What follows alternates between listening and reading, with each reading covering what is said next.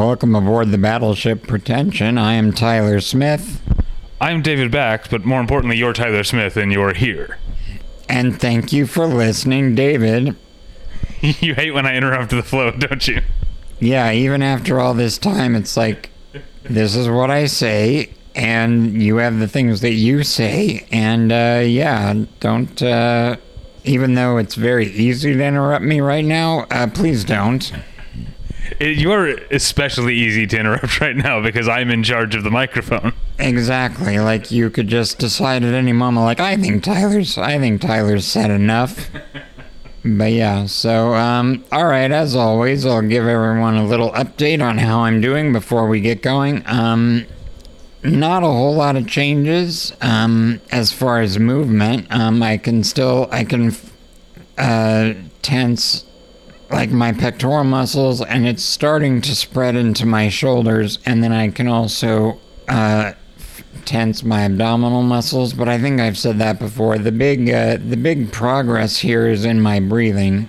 There are these things called sprints, and I think I may have said this before, where they just take the trach completely off of me, and then I breathe on my own for as long as I can. And my record for a long time was 27 minutes, and then I broke that a few days ago with 33 minutes, and then I broke that with 56 minutes. And that's a huge leap forward, and the RT is really excited about it. And because as you go along and your lungs get stronger, it becomes easier to do.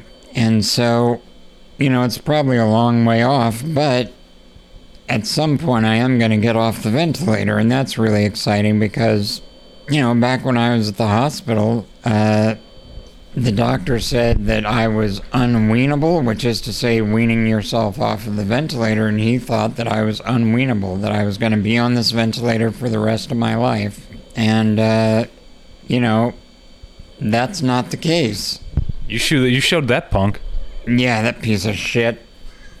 But yeah, and so it's kind of what I've been thinking is like, the light at the end of the tunnel is pretty far away, but it's there, and it's getting a little bit closer with every passing week. So I really appreciate everybody's encouragement, as always, and those of you who might follow me on Twitter, you might have noticed I had a bad day a few days ago, as I tend to do. I miss my boys a lot, and I just miss my life. And there are days when it's really hard to hold on to hope. But yeah, and in those moments, I really appreciate everybody not only being encouraging, but being understanding. Instead of just trying to instinctively cheer me up, you are just kind of there to listen or read as it happens. But yeah, so that's the update on me, and everything is slow going, but it is improvement. Yeah, for the listener, you used the phrase "when I was in the hospital." You are now in, how do you characterize this place? A facility? A care facility?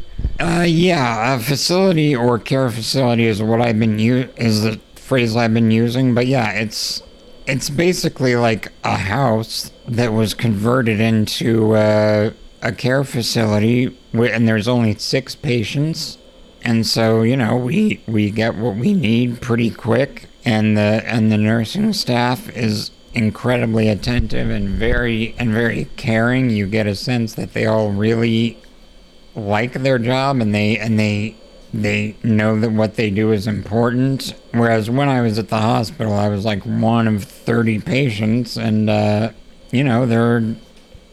are days when they just couldn't get to you for a while. But here, yeah, like, I just, like, if I just yell out, and not even yell out, but if I just say, like, hello, like, they're here within, like, a minute, and that's pretty great. This is definitely way better than being in the hospital, and I do think that there's a good chance that one of the reasons that I'm doing better, and one of the reasons that my breathing is getting better, is because of some of the treatments here, specifically acupuncture, which, I used to think was hippy-dippy bullshit, but but yeah, they explained to me like sort of the science behind it, and it's probably not a coincidence that the very first day the acupuncturist put a needle in my chest was the next day is when I was able to start breathing on my own. And this place has been great, and I'm going to be here probably for a while, which is good. Because, when you switch from one facility to another and you have to get used to a new staff and all that, like, that can get very stressful. But, like, I've settled in here. I've been here about 5 weeks, and it's pretty great. So thanks, everybody, for your words of encouragement and for the love that you've shown myself and my wife and my kids. It really helps a lot. Yeah, I thank you, too. And I'll say this, if you haven't donated to the GoFundMe and would like to, there's a post pinned to the top of the homepage at battleshippretension.com. But yeah, you mentioned switching facilities. This is the 5th place you've been since August. 6th room, because at Cedars you were in 2 different rooms. I'm glad you're going to be staying put for a while. Also because this is such an easy drive for me. And even at the last care facility in Oxnard, I started out in one room and ended up in another. So even that one, I had 2 rooms. But I don't think I ever visited you in the first room. That's the only room you were ever in that I didn't see you in. Yeah, I was only in that one for about 2 weeks, and I was so grateful that they transferred me, because I had a roommate, and I'm so grateful they transferred me to the other room. Well, as someone who has been your roommate, I'm happy for the other guy, too. Go fuck yourself. Because honestly, I think one of the reasons that they moved me to another room is that I would watch TV all the time. And I tried to keep my volume kind of low, but the configuration of the room was that the speakers of the TV were pointed like right at my roommate. And so I think they wanted to move me into my own room just to keep him from being disturbed. But going back to what you were saying, between the two of us, you were always the one that had the volume turned up. Like, there's that time that I woke up at like 10 a.m. to you watching Torque. And it's just like, what the hell is going on? So you were the difficult roommate in that situation. Yeah, I definitely did used to watch like stuff. I mean, 10 a.m. isn't even that early. Yeah. I remember my friend of the show, Frank Feel My Wrath McGrath, loves to tell the story of one night when we were in our 20s here in Los Angeles. We were drinking, and he had a bit too much, so decided to just stay on my couch. And that's this is when I used to have to work super early as a PA. So he said he woke up hungover in the morning to me eating cereal and watching Sex in the City. It was like 6 o'clock in the morning. Yeah, I think it's one of those things where it's like, I mean, you can watch a movie or a TV show any time of the day, but like the idea of watching Sex in the City, I guess that's kind of a casual show, but to me it's like 10 a.m., yeah, that's not that early, but it's way too early to be watching Torque. Yeah, now I'm not a morning watcher anymore. I'm an old man, so I read the news. I read the news on my computer. I'm not sitting there, unfolding the Times. But now I read the news while I eat my breakfast and drink my coffee. Eventually, I'm sure you're going to switch to a newspaper because you'll be like, oh, that computer screen hurts my eyes or something like that. Yeah, oh man. I mean, I hate this to be the podcast about like getting old, but we're in our 40s now. And Natalie and I went last weekend to a music festival called Just Like Heaven, or as I was calling it, Millennial Nostalgia Fest. And I was on my feet for, 9 hours, pretty much straight, just walking around. And what that took out of me, it was insane how drained I was at the end of that. Oh, absolutely. Jen and I first moved to LA in 2007, and so we were still in our 20s at the time. And then we would go to Disneyland, and we could stay there all day, and it was great. And then after a few years, it's like, let's just go for like 7 hours because we had the annual pass. So it's like, let's just go for 7 hours. And you know what? Maybe let's spend 2 of those hours just sitting and eating and watching and just taking in the atmosphere. And because, yeah, after a while, it's like, oh, my feet hurt. I'm tired. And it's just like, and the idea of of getting tired at Disneyland, like when I was younger, it's like, what are you kidding me? Like, it's so exciting. And then older me is just like, I just want to sit down.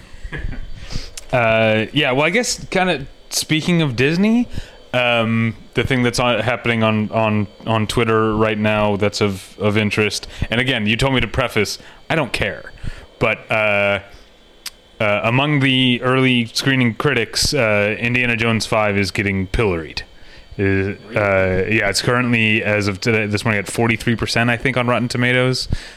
People are not happy with it. Do you? Like I said, I don't care. Do you care about that?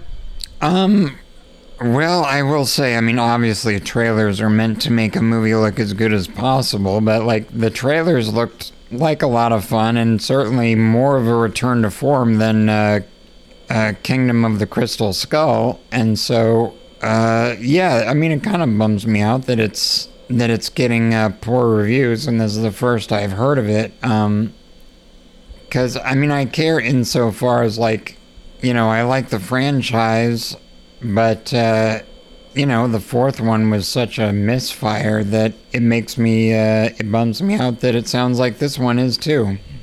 And, you know, something that I was, okay, so as everyone knows, politically I'm a little conservative, maybe not even a little, but, you know, the thing that tends to frustrate me is like the way my fellow conservatives like approach movies. Like, I hate it so much. And one thing that I'll see is like oh hey, like there will be like a headline from some website and it'll say like, oh, this movie that has like a liberal bend, like the user rating is super low. And when I see that, I'm like, the user rating means nothing. People can post a user rating without having seen the film, you know, and it's just astonishing that anybody would like use the user rating as like proof of the movie being good or bad. Like, it happens all the time. All right, we're not gonna get political, but I do think this is a part of the American conservatives' overall reflexive distrust of credentialed expertise. Yeah, absolutely. And I do think, because I've heard it honestly from both sides, the idea of like, well, anybody can be a critic, especially now, like online. Like, it takes nothing to be a critic, you know. And of course, you and I, like, we actually have education to back us up, but like some online critics don't. But at the same time, like, what really makes a critic is someone who thinks critically about movies and takes them very seriously as an art form. And I think part of my, you know, from the conservative standpoint, part of my frustration is conservatives just, they don't take, obviously there are exceptions, but they don't take film seriously as an art form. They just think like, oh, this should be entertaining, and if something is pure entertainment, then what? Then it shouldn't have some kind of message, right? And so, yeah, either like trying to devalue any kind of credentials because like, well, and sorry, there's a lot to say here, but yeah, like, because I've also noted that conservatives, they'll quote critics all day long as the critics say what they agree with, you know. Then they'll be like, oh, this person's credentialed and all that sort of thing. But yeah, if you don't agree, and if you like a movie that they deem as weird or liberal or whatever, then yeah, they cannot discount your credentials fast enough. And yeah, it's just so frustrating because, as I think I've said on the show before, like, even let's say for the sake of argument that movies were just meant to be entertainment. Well, there's still thousands upon thousands of artistic decisions that go into making a movie entertaining, you know? And so even then, it's still an art form in its own way.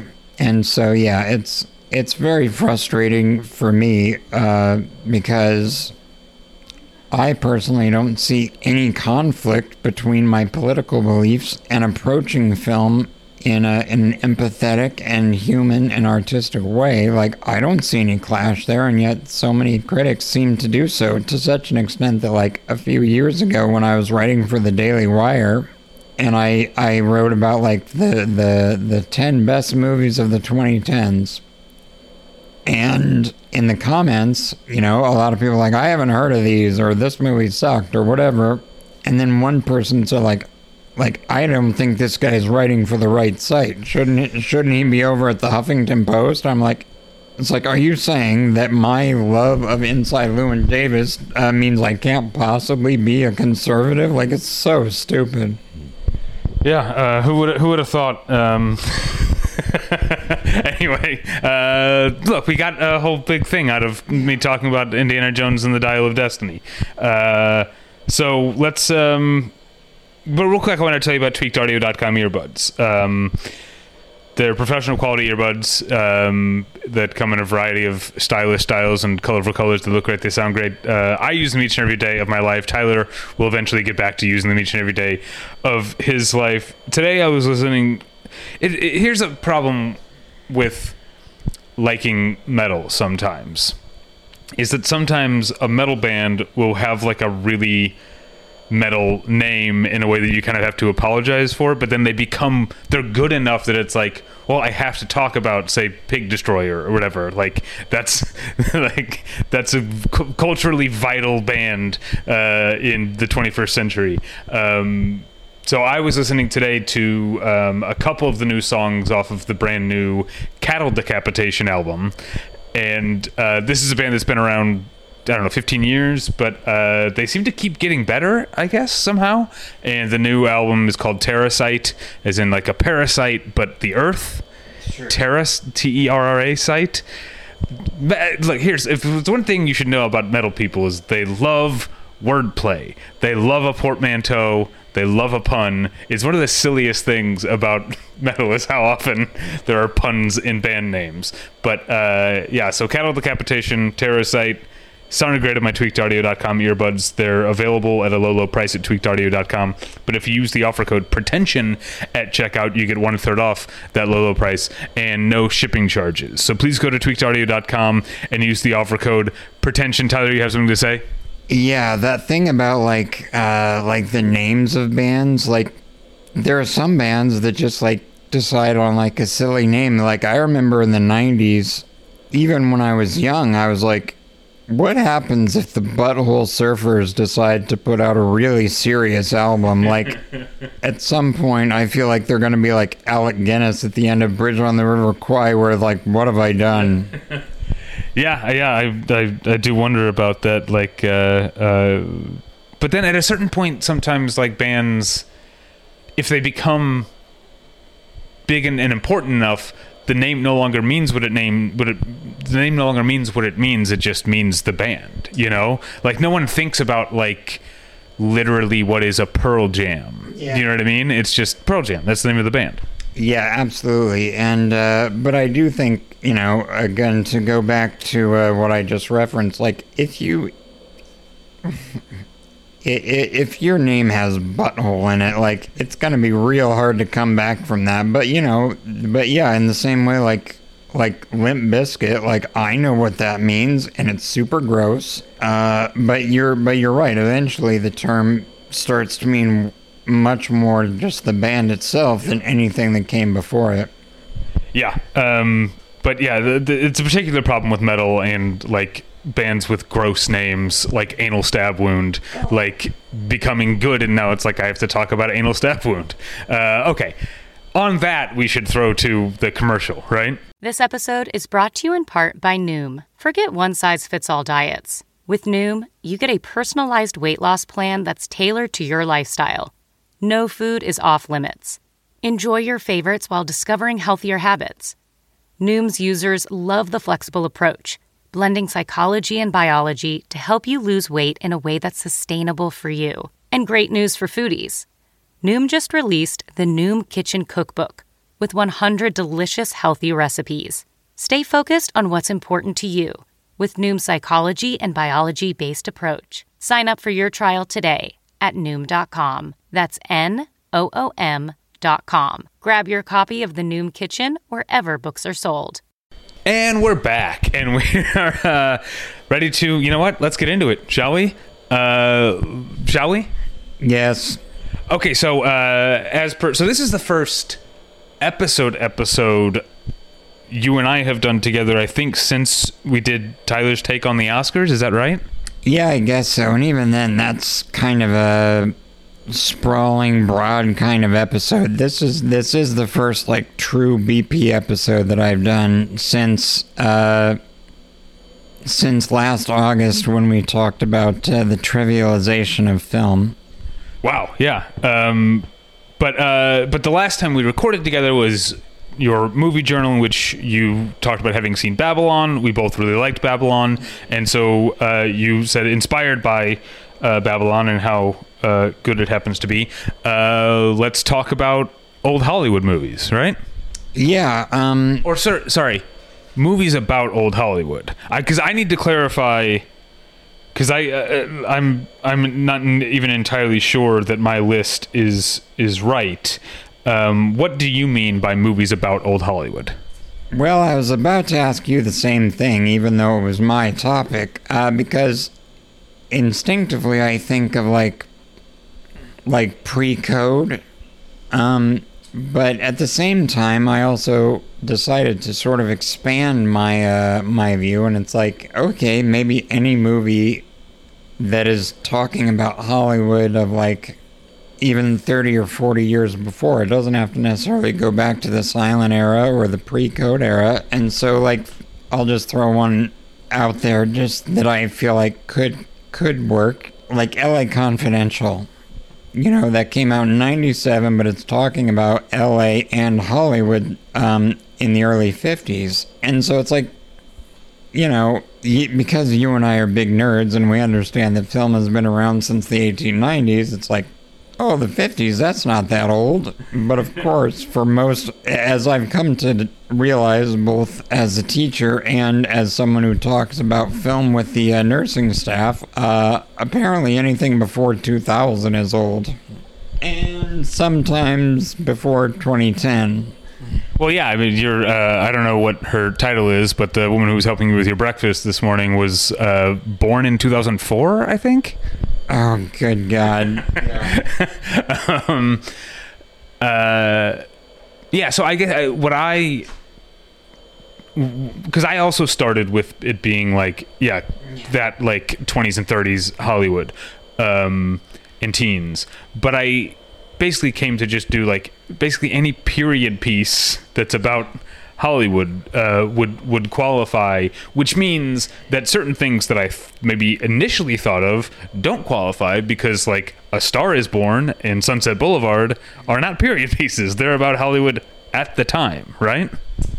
Yeah, I thought about Sunset Boulevard as well, and I think, yes, it takes place in 1950, but like so much of that film is about the difference between Hollywood of yesteryear and the, at the time, current Hollywood. Like that, I would count that as a movie that is about old Hollywood, but it doesn't take place during that time, but it's very much about it. That's a really interesting point of view. Yeah, I think then that would count. So I organized my list roughly chronologically, not based on release, but based on when the movie is set. Ooh. So I started in the silent era. Yeah. But these are like the first movie I have, because within that I alphabetized. So I have The Artist as the first movie on my list, because that is, even though that's what year is The Artist? 2010? 2011. Right, because The King's Speech was 2010, yeah. Right? That is a movie that is about the 1920s in Hollywood. Yeah, that was definitely one that I thought about, and that's a situation where it's like it's about old Hollywood, and it is trying to emulate old Hollywood. And, you know, it's a film that I don't think much about. But in retrospect, and at the time I thought it was good, but I didn't love it. But in retrospect, when I think about it, I think it's really good. And I think it does capture a lot of the spirit of old Hollywood, along with, a lot of the movies that we are going to be talking about are all about the silent era transitioning into the sound era, and this one captures that as well. And but it's also such a wonderful reveal where you wonder, like, why is Jean Dujardin's character, like, why is he so scared to transition into sound? And then at the very end, he actually does say something, and you hear the accent, and you're like, oh, and it makes, like, all these other things fall into place. And, I really like The Artist. I haven't seen it in a while. I feel like I should rewatch it. Yeah, I haven't seen it, I don't think, since the theater. It's one of those movies, though, that is, like, I think when a movie that a lot of non-movie people love wins Best Picture, the movie people tend to, like, step a little too hard on the backlash gas. Do you know what I mean?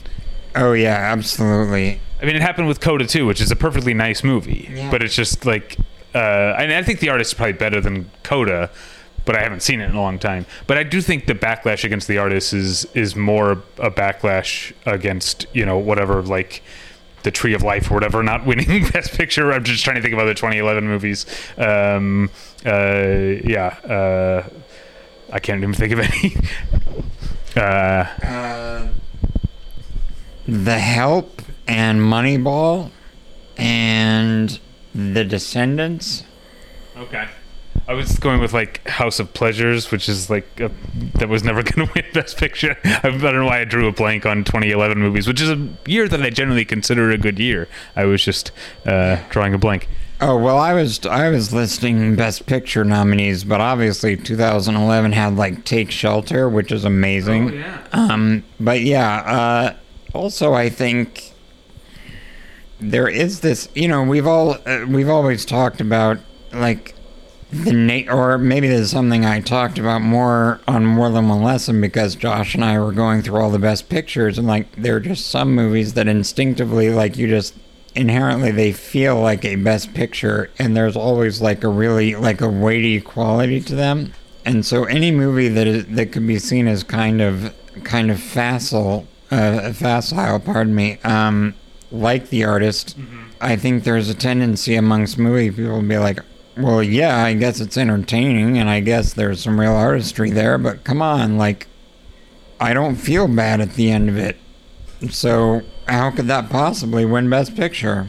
Also, I think movie people like us sometimes, especially if we tend to, like, gravitate toward other movie people, we forget how regular people think. Like, the idea of The Artist, a silent film, as being, like, the popular easy choice does not represent the average moviegoer's point of view. I remember people saying in 2017 or whatever that, like, oh, The Shape of Water, that's the obvious choice. Like, really, this, like, dark, like, horror romance about fish fucking is the easy choice.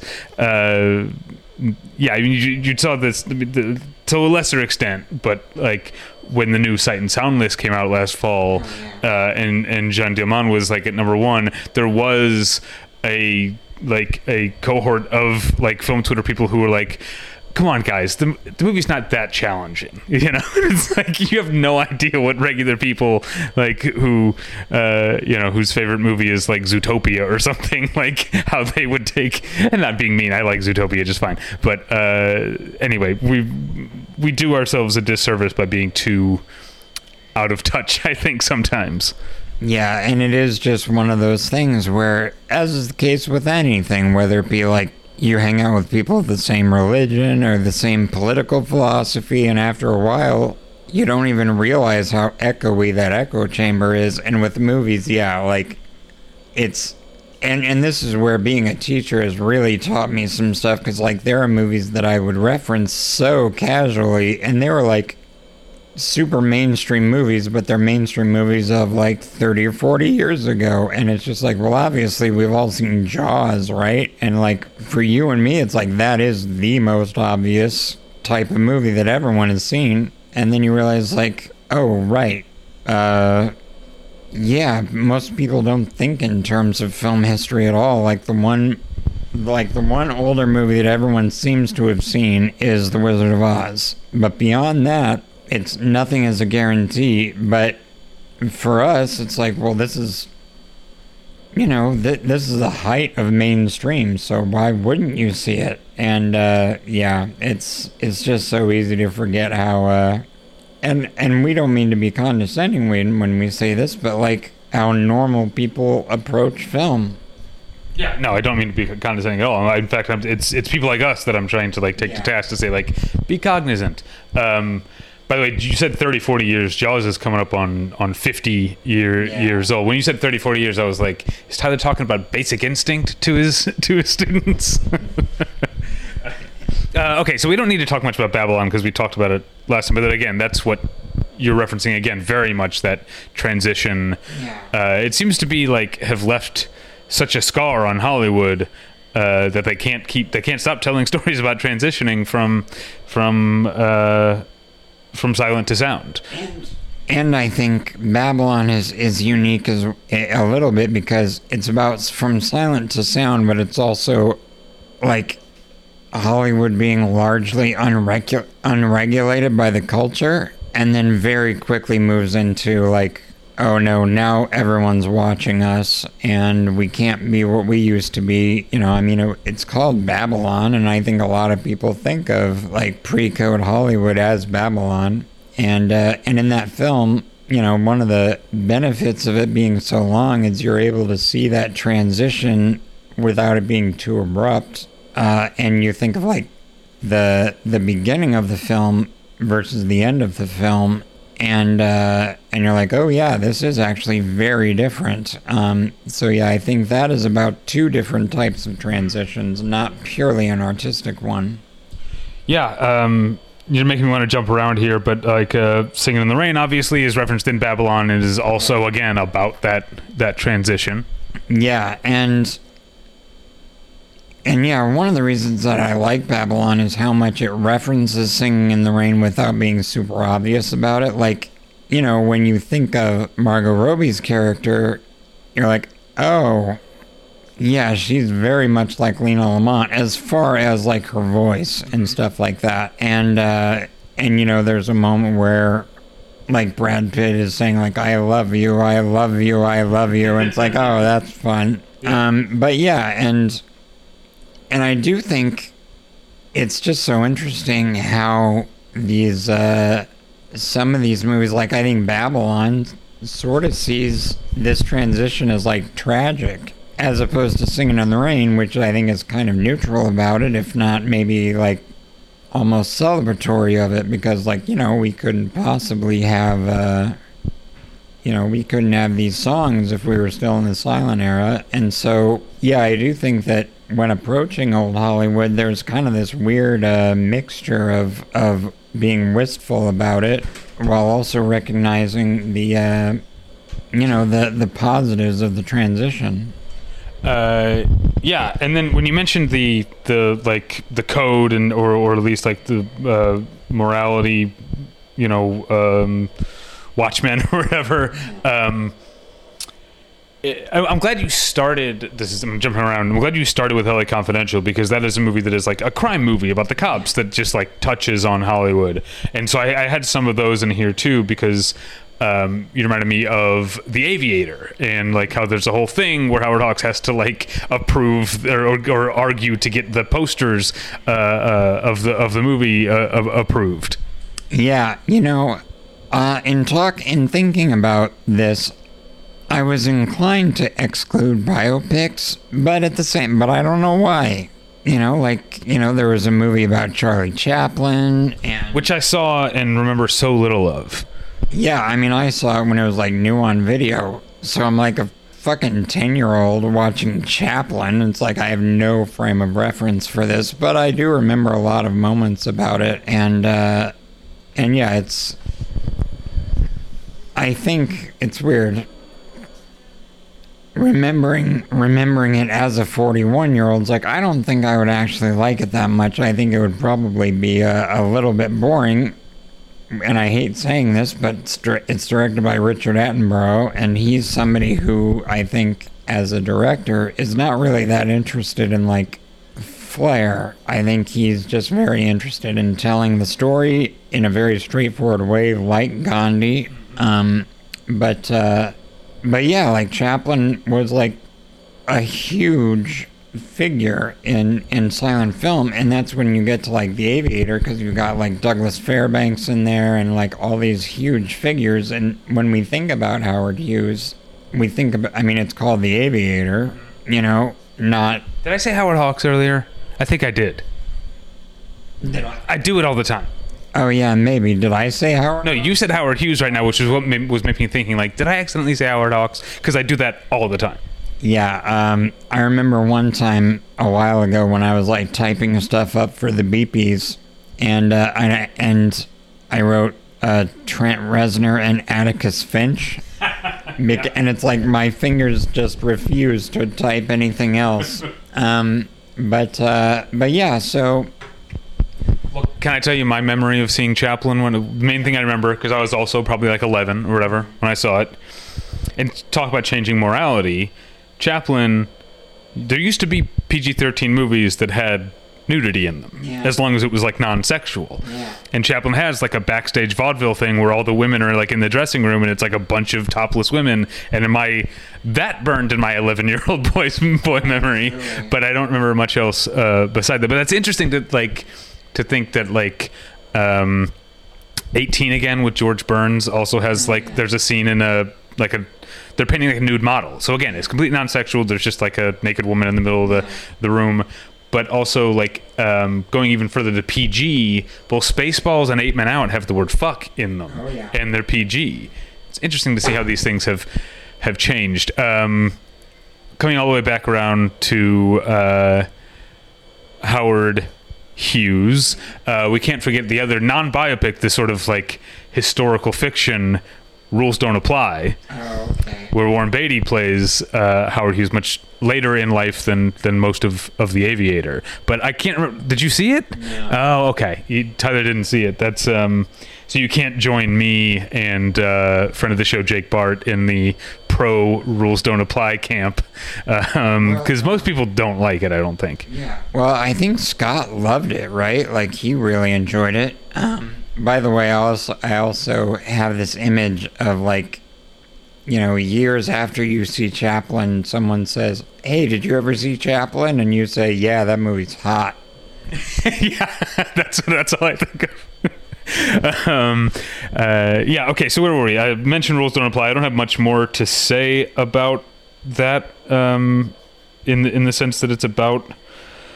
but I guess it does have kind of a...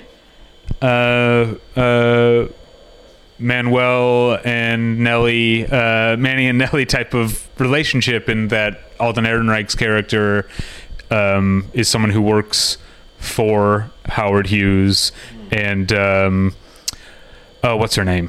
One of the Lilies, Lily Collins, I think, is in Rules Don't Apply. She's like an up and coming starlet who is being groomed potentially in more than one way by Howard.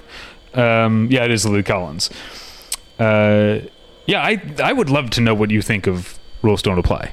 Yeah, I think at the time I was really curious about it, but I think as you mentioned, like you're kind of in the minority. I saw so many negative reviews of it that I kind of had this thought of like, well, you know, I only have a certain amount of time, and I'd rather watch a movie that people think is really great. And I hate that I have that thought, because, you know, there are some movies that people are split on, and, well, Babylon being an example, a lot of people don't like it. I still watched it, and I loved it. And so, yeah, even though I respect film critics, you know, you just can't, you can't automatically go by a Rotten Tomatoes score, you know? Yeah, I mean, I respect film criticism. Yeah. Like 70% of film critics are idiots, right? I'd say that's about right.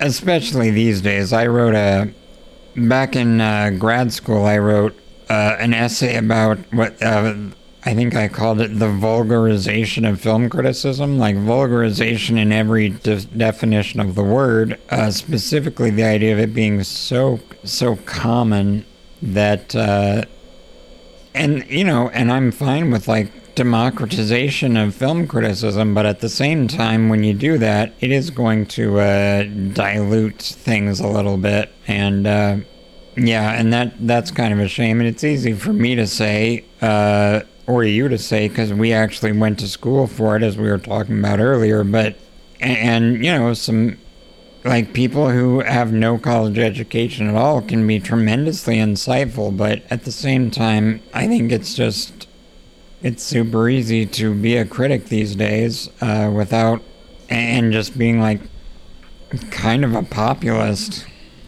or a studio shill or yeah. access journalism type of hack. There's a lot of those out there. Speaking of movies that depict Charles Chaplin is how, as he liked to be known. You and I are both huge fans of The Cat's Meow. Yeah, that was one of the first movies I thought about because yeah, and obviously I think Bogdanovich is very fascinated by old Hollywood. I never saw Nickelodeon, but is that about? I think it is. I never saw it either. But yeah, oh man, I love The Cat's Meow because it's. I mean, maybe this is still the case, but when you think of old Hollywood, like there's like going back to The Aviator, you have this guy who is like insanely rich and eventually got into like planes and stuff and had a political element to him, but he also produced movies. And so when you look at The Cat's Meow, you have like just this mingling of like just rich moguls and movie stars and gossip columnists, like, and everyone just is kind of mixed together.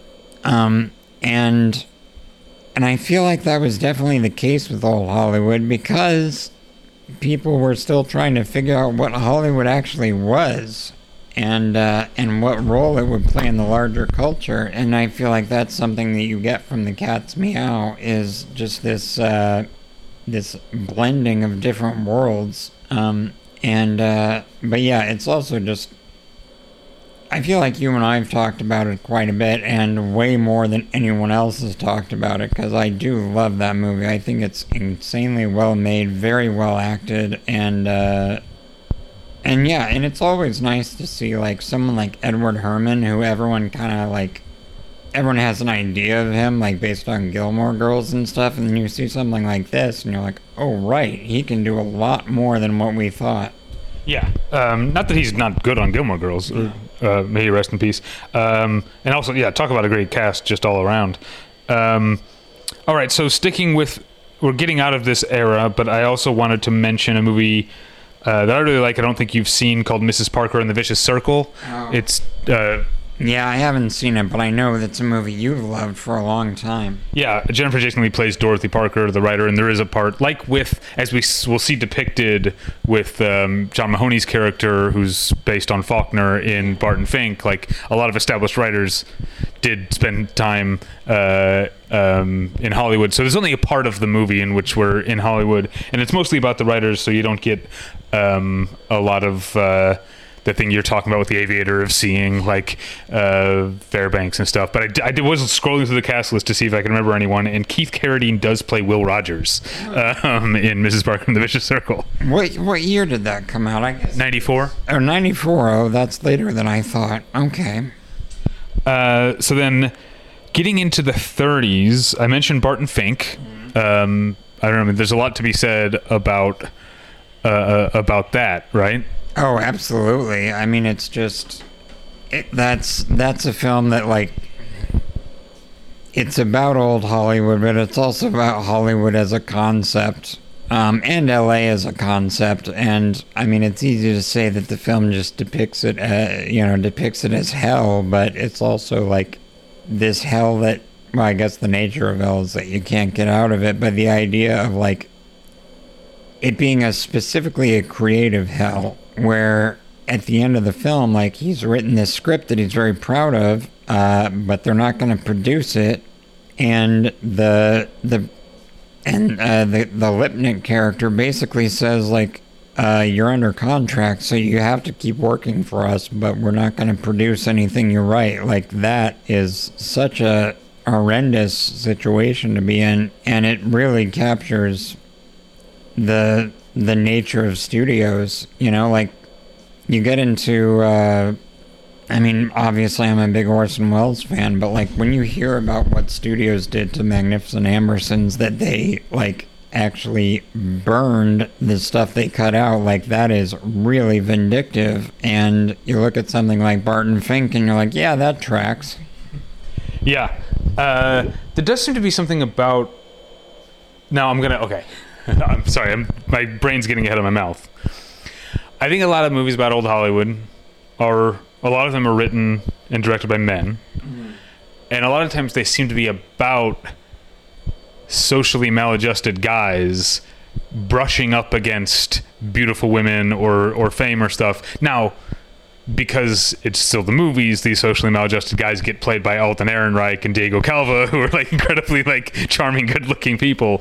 But Barton would kind of be one of those, as would another movie from that's set in the 30s. I know we dare not speak the director's name, but Cafe Society is another one where Jesse Eisenberg comes to Hollywood to work for his powerful agent uncle, played by Steve Carell, and he starts he has an infatuation with Kristen Stewart, who I don't know. I don't want to give the movie away for people who haven't seen it, but no one's watching Woody Allen movies anymore. It turns out she's having an affair with Steve Carell at the same time. I can't remember. Did you see Cafe Society?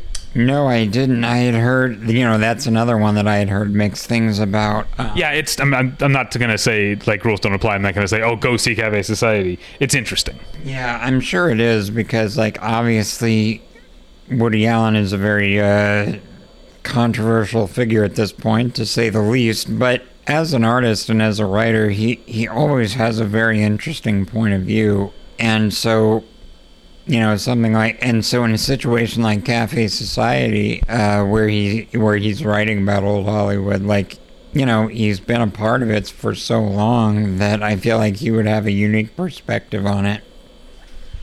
All right, let's move from the late 30s and early 40s. Two movies I know Tyler loves to talk about. RKO 281 and Mank. Yeah. By the way, let me know if I skip over anything you had in your head, because I know you don't have a physical list like I do.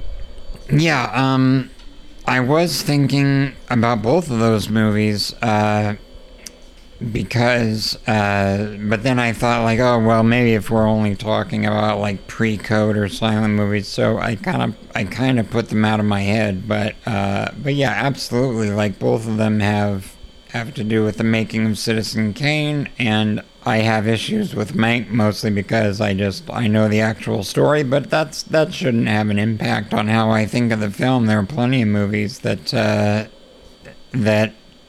change the real story for artistic purposes, so I shouldn't have a problem with it with Mank, but I also feel like Mank is incredibly convoluted.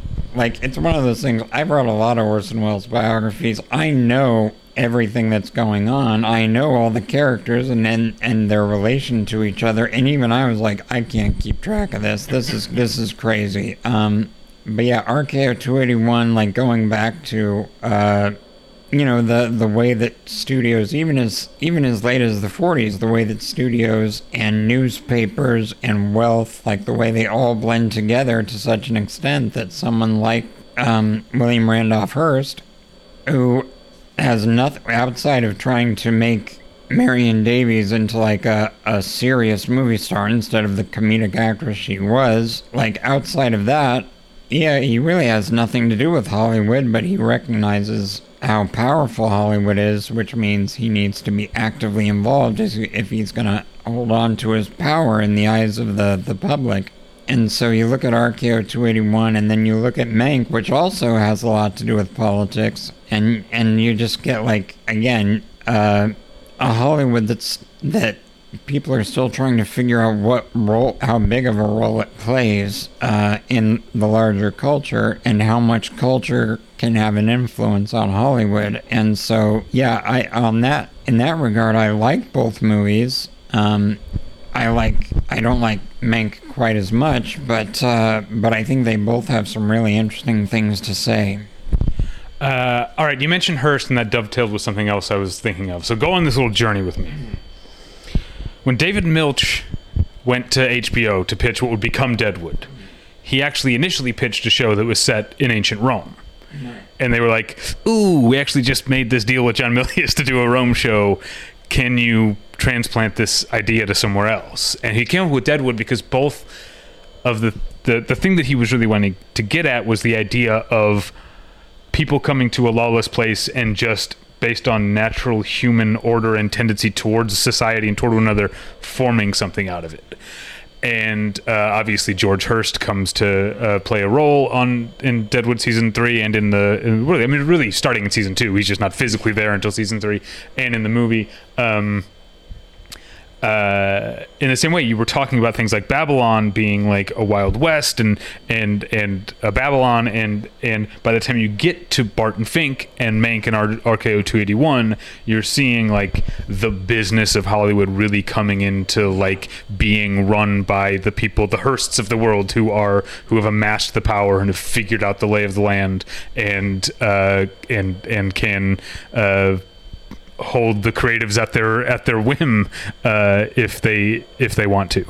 And I think that's a good point, because like if you look at something like The Cat's Meow, you realize like, so Thomas Ince, you and I know this from film history, like Thomas Ince was more than just a producer. Like he was a guy who like helped turn Hollywood, like make Hollywood more efficient when it comes to like making movies and stuff. And the idea that now obviously Cat's Meow is not a true account, it's just a suggestion, but one way or another people knew that Thomas Ince was killed in some way, and the idea that could happen and then Hollywood just keeps on going like suggests that in the early days, like it really was, to go back to what you said, it really was like the Wild West, where like, you had the Fatty Arbuckle thing, you had William Desmond Taylor, you had Thomas Ince, and like all of these like scandalous things that probably ushered in, the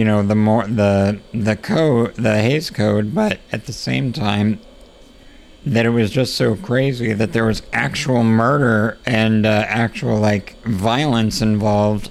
And yet Hollywood didn't seem that affected by it because, in the same way, if someone was killed in Deadwood, it's like, oh gosh, that's a bummer. Well, who wants a drink, And I think that's a really good point.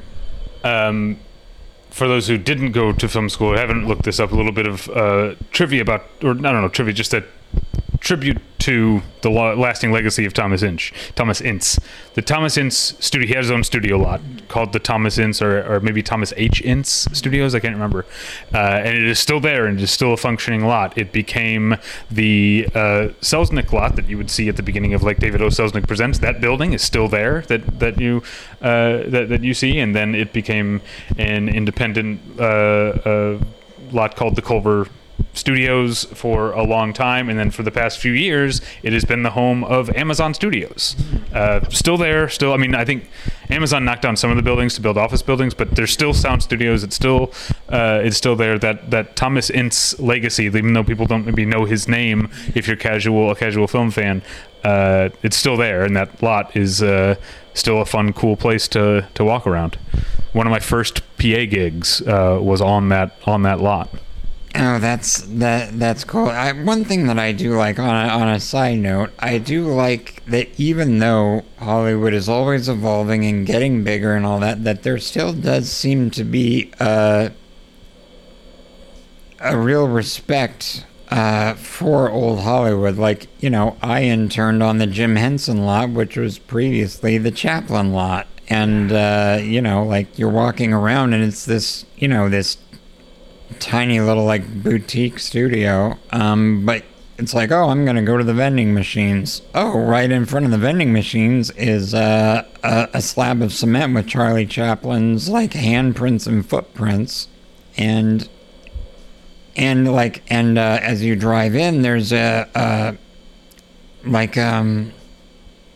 statue, I guess, of Kermit the Frog, but he's wearing like the little tramp outfit, like the bowler hat, and he's got the mustache and the baggy suit and all that. And so between that and, like, you know, I've been on the Paramount lot as you have been, and just, you know, they really do seem to have an appreciation for their history, even if maybe it doesn't play that big of a role in the stuff they do now. Like, there is this understanding of, like, where movies came from, and they're not quite so quick to erase that, even if they found it, like, shameful in some ways.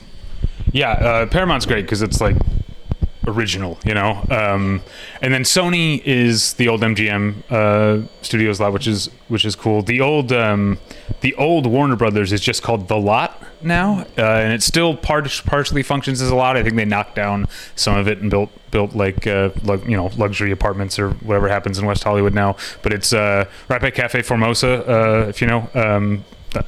Listeners maybe don't know, but it's right down the street from where Saeed's wife got hit by a car in season 6 in the flash sideways of Lost. I like that you're like, oh, the Formosa Cafe. You don't know about that. But, however, obviously, we can all picture the intersection in season 6 when Saeed's wife gets hit by a car, obviously. And then, I had but they're not all there. Sadly, the original Fox lot is now a Food for Less at Sunset and Western. But I think it's still there. So the post-production facility company Deluxe originally started as part of Fox way back. It's like over 100 years, and broke off. And for a long time, I don't know if it's still there because I don't know if anyone is still printing film. But where Deluxe printed films was behind that Food for Less. Like the Deluxe building was still on the old, essentially what would have been the old Fox lot. I don't know if it's still there because I don't know who's printing films anymore. I only got to go into that building once or twice in my entire life. Yeah, it was, you know, after everything I just said about Hollywood trying to preserve its history, it would seem that the one thing it wants to erase is Fox. Like, one way or another, it's like we will make this like it never existed. Yeah, it's so, I remember you and I watched The Banshees of Inisherin together, and just like the same fanfare, but it just Searchlight Studios, it does feel like you're in like the other universe in Fringe, where like Fox somehow never happened, but everything else is the same. Or it's like a really low stakes George Orwell novel where it's just like, Fox was doing things we didn't like, so now you'll never remember them. So we're getting into like the 50s here.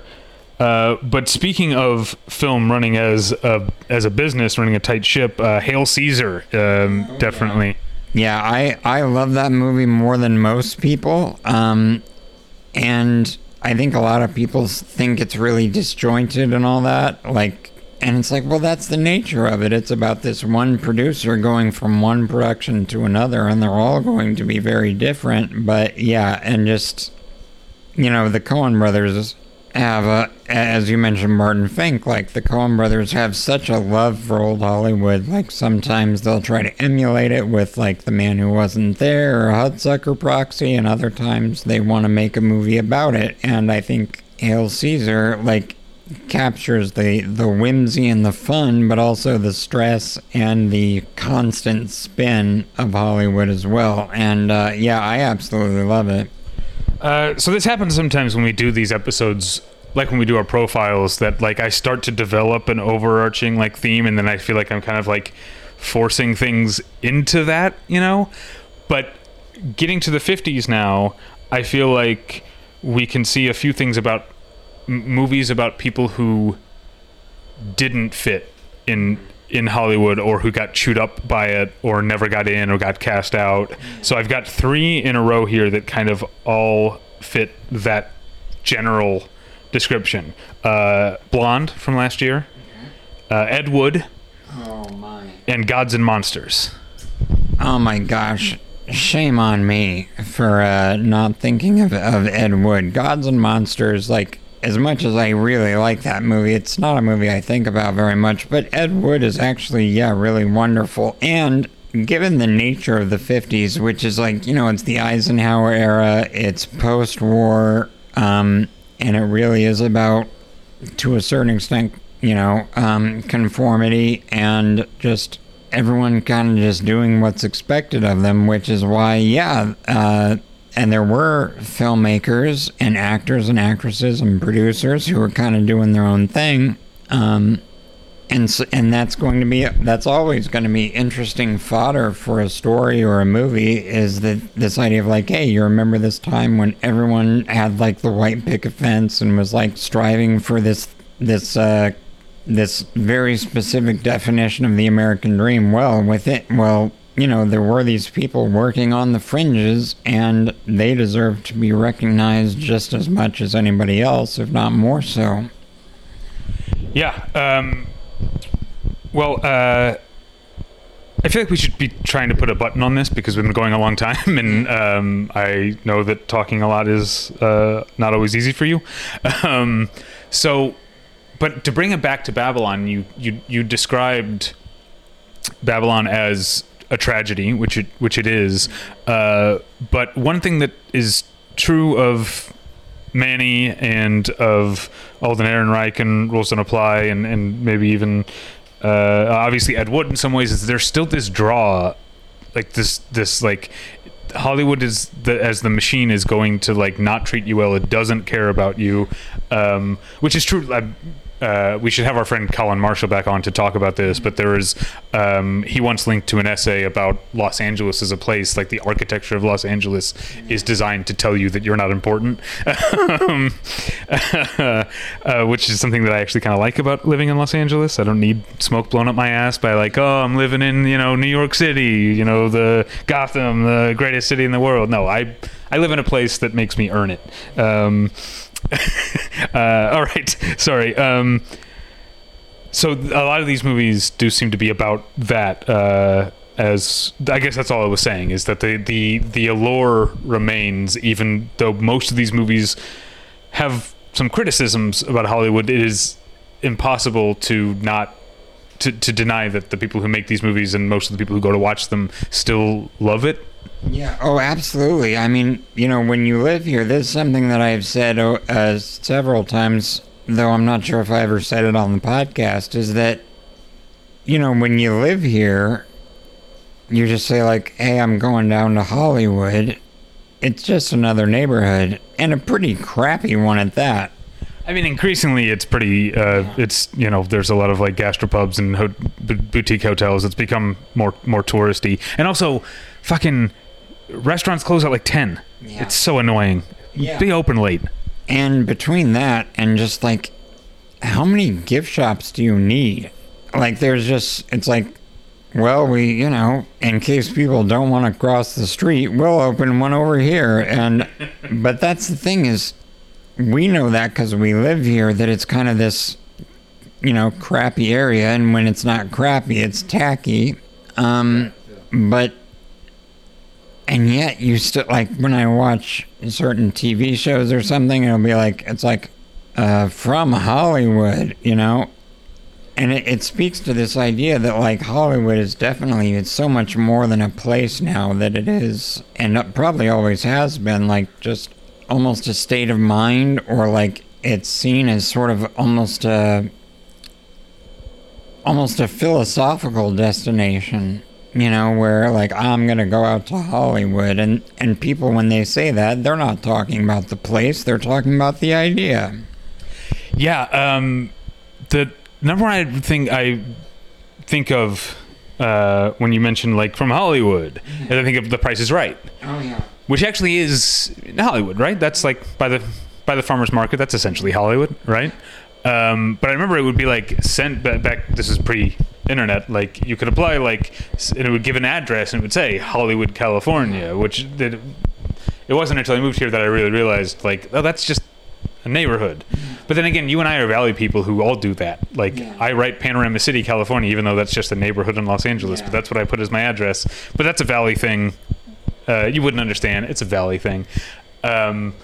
But because of that association with Price is Right, Hollywood, CBS Hollywood Studios, the recent news that they're moving to Glendale made me sad.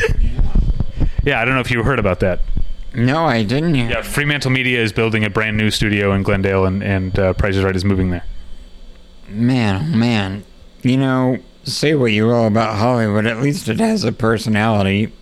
I worked in Glendale, and that is like, right down to the name, it is like the opposite of a personality. But to go back to... It's just like Pasadena Junior. Is that what Glendale is? Exactly. It's like... But also, I should say, Glendale, even though Little Armenia is in Hollywood, Glendale is where a lot of Armenians live, and so there's a lot of great food in Glendale if you're looking for it. Yes, you're right. But when I think of Glendale, it's like, all right, you know Pasadena, you know Los Feliz and Silver Lake. It's between all of those places that you would rather be. One time I was driving my wife and our in-laws back from Vegas, and my mother-in-law fell asleep in the car, and she woke up and looked around, and she was like, "Oh, are we in Pasadena?" And I said, "No, Glendale." And she said, "Same difference." Yeah, well, it's like, hey, do you want to go to Pasadena, but you don't want to be as relaxed? Go to Glendale. Okay, let's wrap up, but I don't know if you have any more you wanted to list off. I have some from later, like late 50s into the 60s. Hitchcock, not a good movie. I barely remember it. Yeah. Did you ever see The Last of Robin Hood? It's a movie that came out in 2013, takes place in the late 50s. Kevin Kline plays Errol Flynn at the end of his life when he's having an affair with a 15-year-old played by Dakota Fanning. And it's directed by what are their names? The two guys who made Still Alice. Right. So, like, it's a good, interesting movie. And Susan Sarandon plays Dakota Fanning's mom, who's, like, into the idea because Errol Flynn is Errol Flynn or whatever. It's an interesting movie. I believe Kevin Kline played Errol Flynn in Chaplin as well. I guess he's just got to look for it. Yeah. Or you know what? Maybe he played Douglas Fairbanks. I don't remember. But either way, like those like swashbuckling theatrical types, like Kevin Kline's good at that sort of thing. Yeah. So I got Matinee on here. Oh my god. I mean, even though that takes place in Florida, it's about Hollywood distribution and publicity and stuff like that. Yeah. I've got Who Framed Roger Rabbit. Sure, absolutely. Both of those are great examples. And now we're getting into we got Saving Mr. Banks, which is, speaking of old studio lots. I mean, I like that enough of the Disney lot is preserved that it can play itself in a movie that takes place 50 years before the movie came out. And you know, Saving Mr. Banks is a movie that I think it's unique in that when you go into it, it's like, oh, it's produced by Walt Disney Studios. It's about the making of Mary Poppins, and you're like, I think I know what this is going to be. It's just going to be like a puff piece. But when you watch the movie, you actually see, like, you know, Walt Disney can be very charming as played by Tom Hanks, and you can see like, oh, the magic of Hollywood. But then the business of Hollywood kicks in, and you see like towards the end, like how much P.L. Travers' original story is compromised, and how much Walt Disney does not care. And so I feel like the film is it's not nearly as like sentimental as you might think. But it's also not. I mean, you said earlier with Mank, like knowing the true story shouldn't like affect. But I do think there is a problem that the movie is not as conflicted about Walt Disney as it should be, because at the end it shows P.L. Travers come around, which never ever happened in real life. Like when she sees the movie, it's on her face that she's like, oh, I get what he was going for, and that never happened. And so I do feel like the movie did eventually land on that pro-Disney place. Yeah, I think so. I feel like they probably, I mean, I'm sure I understand why they didn't, but I think they probably could have played into that a little bit more, that she was dissatisfied, but also the craven side of Walt Disney, where like, I'm gonna get what I want no matter what, and I'm gonna do what I want no matter what. Yeah, and then the last two on my list, this one barely counts, barely takes place in Hollywood, but Judy, where Renee Zellweger plays Judy Garland in the late 60s. That's definitely in part of that sort of like Blonde, that like chewed up and spit out type of story. And then, of course, Once Upon a Time in Hollywood is the last one, which is so romantic, even though it doesn't think it is. I think sometimes it's there's very little like criticism of Hollywood, I think, in Once Upon a Time in Hollywood. Yeah, I would agree with that. I mean, I guess the one potential criticism, and it's not even so much a criticism as it is just a truthful observation, is similar to like Sunset Boulevard, the idea that like Hollywood can grow tired of you and kind of throw you to the side. But yeah. But the movie is about being okay with that. Yeah, absolutely. And also, I think it not only romanticizes like the idea of Hollywood, but the actual place. Like that moment where like all the neon signs are coming on, like that whole sequence is like from someone that is in love with this place. And I do want to go back. I feel like this might be a good thing to end on since we're going back to Babylon. To me, like, yes, Babylon is like this amazing spectacle, and I love it on that level, but there's that one scene with the gossip columnist and Brad Pitt. And I love that scene. I love that monologue where she's talking to Brad Pitt as a person and as a movie star. And it's like, you as a person, you're gonna become unemployable, people aren't going to care about you as much, but someday when you die, people are still going to return to your movies over and over again, and that speaks to the larger concept of Hollywood. And yes, of course it's sad, for like a Norma Desmond or DiCaprio's character, like yes, that is sad in general, but it's something I've said before, like when talking about, directors or stars that we're not fans of anymore, like Roman Polanski and Woody Allen, is like, eventually those people are going to die, and the controversy, it'll probably stick with their name, but the movies are always going to be around, and there will be people that watch the movie that know nothing about the director. They only know that this movie is amazing, so that immortality, which is sort of the nature of art in general, but watching like visual moving art is I think unique, because I mean, think about it. When we talk about directors that have been dead for like 60 years, we still use the present tense. Yeah. And I think that's part of the wonder of just talking about Hollywood in general, but the desire to depict old Hollywood and sometimes to show it in its, in all its ugly glory, but also to romanticize it. Like, I'm trying to think if there's any movie about old Hollywood that is only ever cynical. I don't think so. I think even those movies, even something like Sunset Boulevard, which is, pretty rough, even then, I think they show like the broader appeal of it, and that's why these movies, that's why they keep making them, is they understand that like it's sort of like what Robert Towne said about Chinatown, that it's a state of mind. And I feel like there's such a thing as like the Hollywood state of mind, and making movies about old Hollywood when that state of mind was being established. I think that's the appeal of it. Well said. I think that's a great place to end. You can find us at battleshippretension.com. You can email. Are you reading your emails, Tyler? Sometimes. What's the best way to get a hold of you now? I think Tyler at battleshippretension.com, but you can also follow me on Twitter and send me a message if you want to do that. Yeah, you've been tweeting from @morelessons, not at Tyler Pretension, right?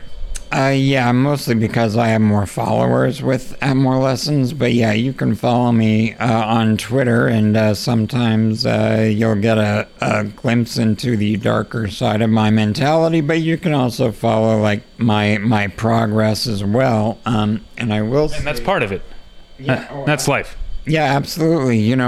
So yeah, the other night I was feeling really low, and I posted a lot of really dark stuff, and I thought of taking it down, and then I thought, no, like that is part of it. Like, as much as I'm sure people love seeing, like, oh wow, he's breathing better now, it's like, well, this is the other part of it, where there are days when I just feel just completely discouraged, and that I have no hope. It's important to see both sides of this experience if you're interested in that kind of thing. And I will say, and maybe you were going to throw to me later, but I will say I do have a written review on Battleship Pretension of David Lowery's Peter Pan and Wendy. And, it was difficult to write because I was dictating to a friend. But in the end, I was glad that I did it, and I really enjoyed it. And you can read about it on BattleshipPretension.com. Yeah, great. I'm on Twitter at Davey Pretension. Check out my other podcast, the one where I Met Your Mother, where my wife and I watch an episode of Friends and an episode of How I Met Your Mother every week. And that's it. Thank you guys for listening. We'll get you next time. Bye. Bye.